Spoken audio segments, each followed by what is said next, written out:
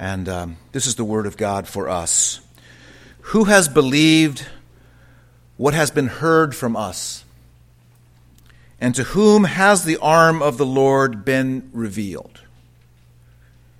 For he grew up before him like a plant, a young plant, and like a root out of dry ground.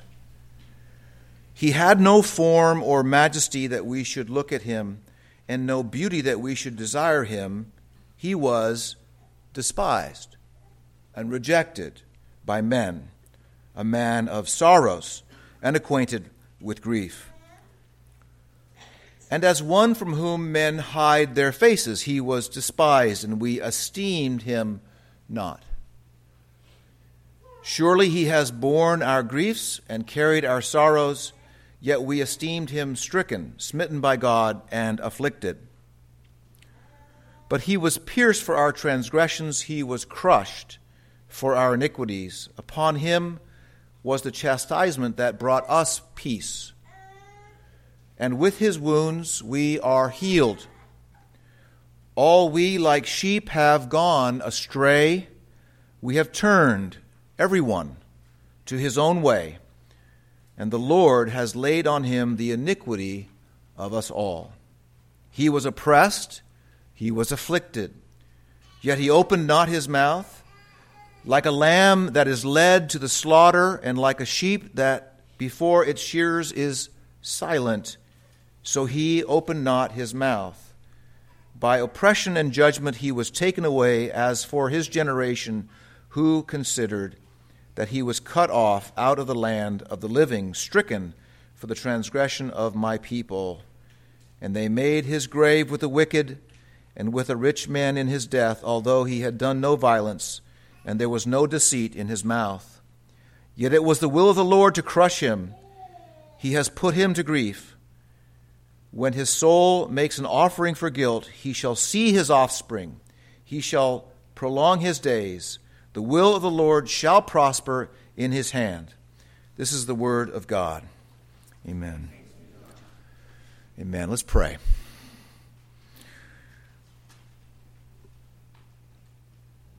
Lord, help me to not pretend that I could speak to these profound truths without your assistance, without your grace and help. Father, we are exploring the depth of your love, the depth of our sin. In these moments, Lord, bless your word. May we know more deeply the love of Christ that has found us tonight. In Christ's name we pray. Amen. Tonight is the night we remember Christ's betrayal. We remember the trials, the arrest, then the trials, the verdict that Pilate declared. Really, the verdict was, I find no guilt in the man, but strangely, he's pronouncing him fit to die. These are all criminal proceedings. Christ is mocked as king. A crown of thorns is placed on his head. Scottish minister by the last name of Finlayson, he said, "Today we remember that Jesus Christ identified himself with our sin and its criminality. Its criminality passed over him, and he bowed his head under the shame, the bitterness and the pain of our condemnation." We understand it was also a triumph, and that is, it was such a condemnation, such a successful judgment of sin that we who believe can echo Romans 8:1. There is now therefore no condemnation for those who are in Christ Jesus. So it was an extraordinary event. It's the culmination of redemptive history, and up to this point, at least, of course, we are waiting for the new heavens and new earth. And now we find ourselves just for a moment in Isaiah 53, a rather famous portion of God's Word. And and appropriate for tonight. Isaiah, really, I look at him as sort of the panoramic prophet. He saw in his time the sin and rebellion of Israel in the north. He saw the rebellion of Judah in the south. And then he saw, as the latter chapters unfold, he saw a Redeemer coming, a servant who would bring salvation. And then, as the panoramic prophet, not only does he see issues in his day or the day to come when Christ would come, but he also sees into the new heavens and new earth. So quite a vision for Isaiah. And I love this development in the book of Isaiah with this individual who just has the title He. He is despised. He is the one who comes, the suffering servant, the deliverer of God's people. And it is in Isaiah 52:10 we hear that God, in the sending of this Savior, is bearing his holy arm. He's revealing his plan of salvation. And Isaiah in 53 verse 1 says, "Who has believed our message?" Who is listening? Is anyone listening? And Isaiah 52 verse 10 says that this is being done, the revelation of God's plan is being revealed to all the nations. The eyes of the nations are beholding this salvation. But is anyone here tonight beholding and listening? Was anyone in the days of Jesus understanding what they were seeing? Is anyone noticing this great work? And he asks the question, who has believed what he has heard from us? And then there's a presentation of the suffering servant. And in verse 3, he is despised. He is rejected by men. He is a man of sorrows. He is acquainted with grief, and he is one from whom men hide their faces. Perhaps this is the reason why no one is receiving the message, or so few did. That is, that how can we have from someone who is so filled with sorrow a deliverer? And then at the end of verse 3, he was despised and we esteemed him not. Is he able to deliver and save?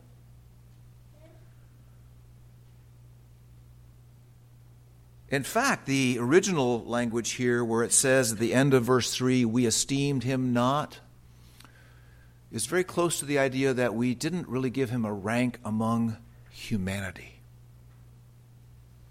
He was stricken, he was abandoned, he was refused assistance, he was offered no sympathy because he didn't warrant our esteem.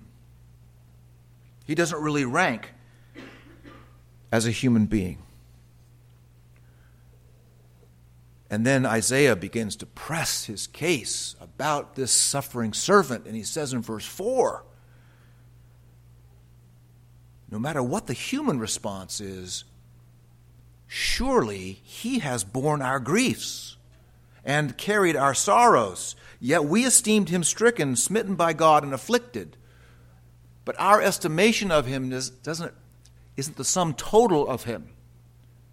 It's what he is doing on the cross. And we should also note that even in the public ministry of Jesus, when he bore our griefs, we often think of the cross alone, but it's already reflected in his mercy and his kindness, his miracles, his compassion. Already he's bearing our griefs.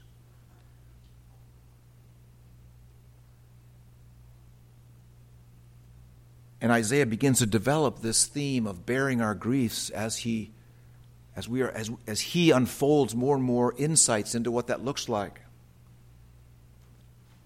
Verse 5, he was pierced for our transgressions. That's what it looks like for him to bear our griefs. He was pierced for our transgressions. He was crushed for our iniquities. Upon him was the chastisement that brought us peace. Now, I think you're picking up on the theme here is that he came as the servant to take upon himself what was something we deserved. And then this remarkable statement at the end of verse 5, and with his wounds we are healed.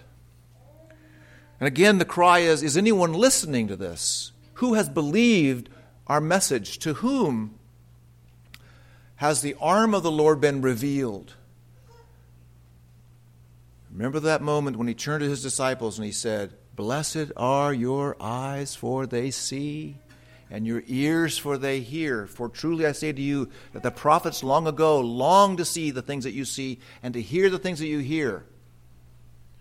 You are blessed tonight that you perceive and understand the meaning of the cross. God has revealed his plan to your understanding.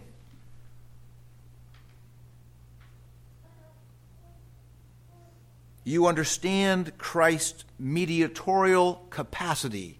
He is your mediator. Far beyond a travesty of justice. It's a remarkable plan. Crushed on account of our sins and iniquity. Iniquity. Interesting word, iniquity. Iniquity has with it not only just the transgression or to do something wrong or rebellious against God's will, it includes the idea of being bitter.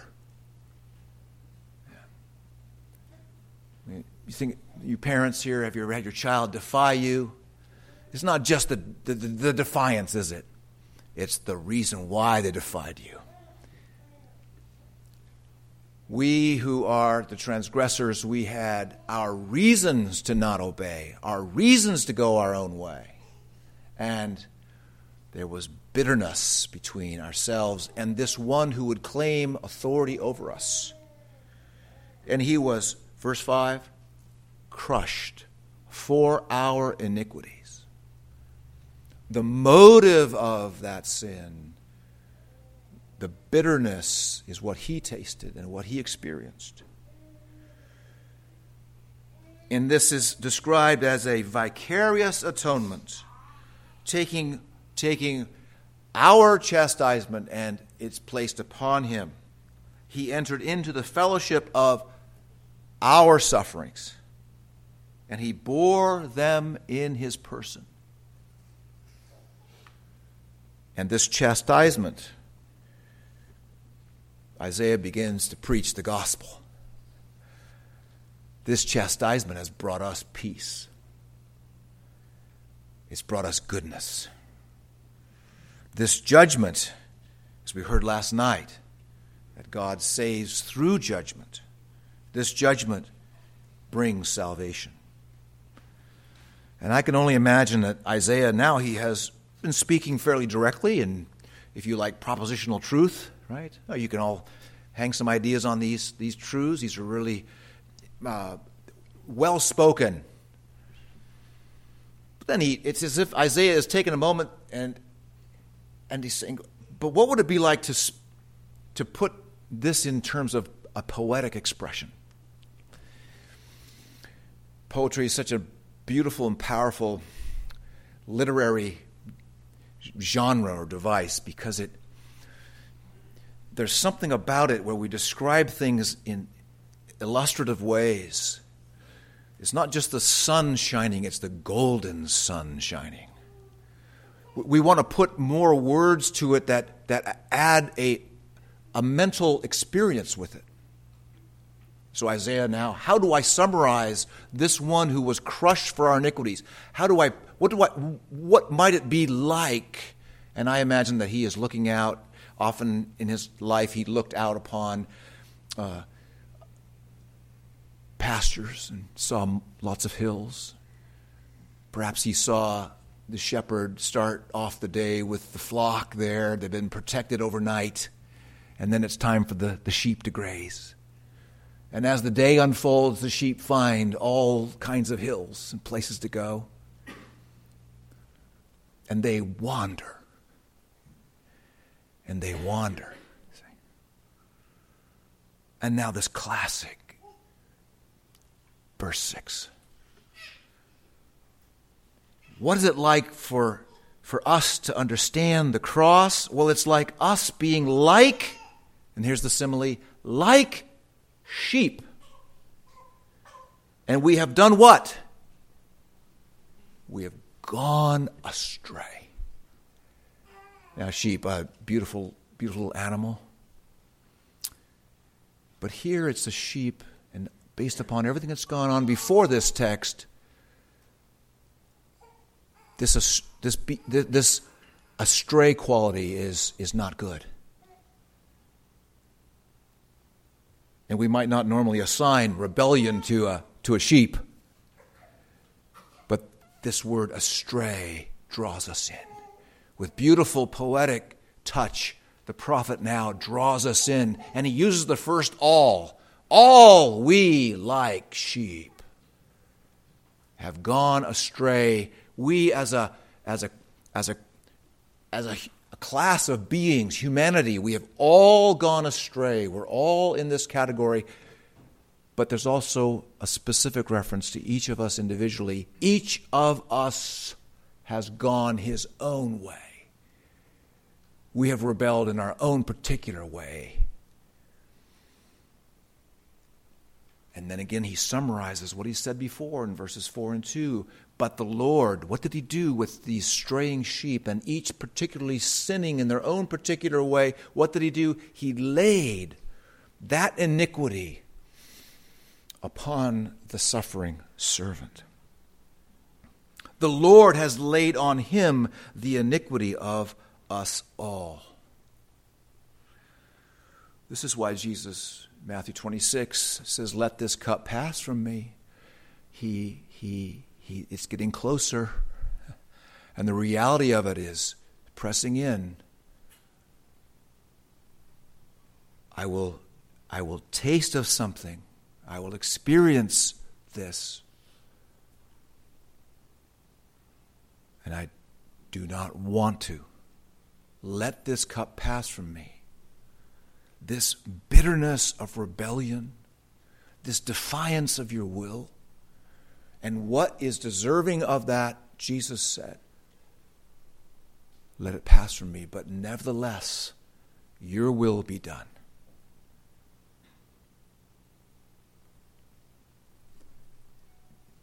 What would it be like to be cared for mercifully by God? It would be to have him come and deal with what hovers above us always and continually, that is, a guilt that we cannot remove ourselves. Pierced for our transgressions, crushed for our iniquities, receiving chastisement. This all describes going astray. So these are the two alls of Isaiah 53:6. All of us, like sheep, have gone astray. Each of us has gone his own way, but the Lord has laid upon him the iniquity of us all. The totality of our rebellion is considered and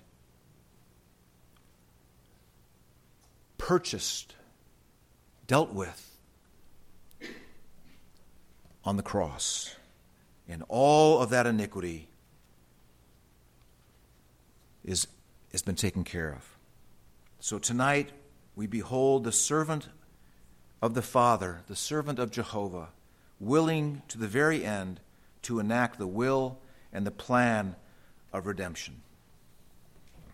I want to conclude and just encourage you that if you understand these things, you are blessed. You have heard Isaiah's message. Your ears are now hearing your Savior call to you.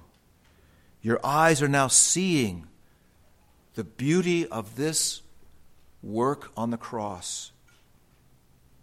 You are beholding God, your Savior. Christ is your anchor. Christ has purchased you. There's a Japanese theologian named Kazuo Katamori, and he said this: "Those who have beheld the pain of God cease to be loquacious or verbose, and open their mouths only by the passion to bear witness to it." What is the effect of the cross tonight upon us? Really, tonight, the cross and its effect is to silence us. That's why we will dismiss with silence. But the cross will also open our mouths.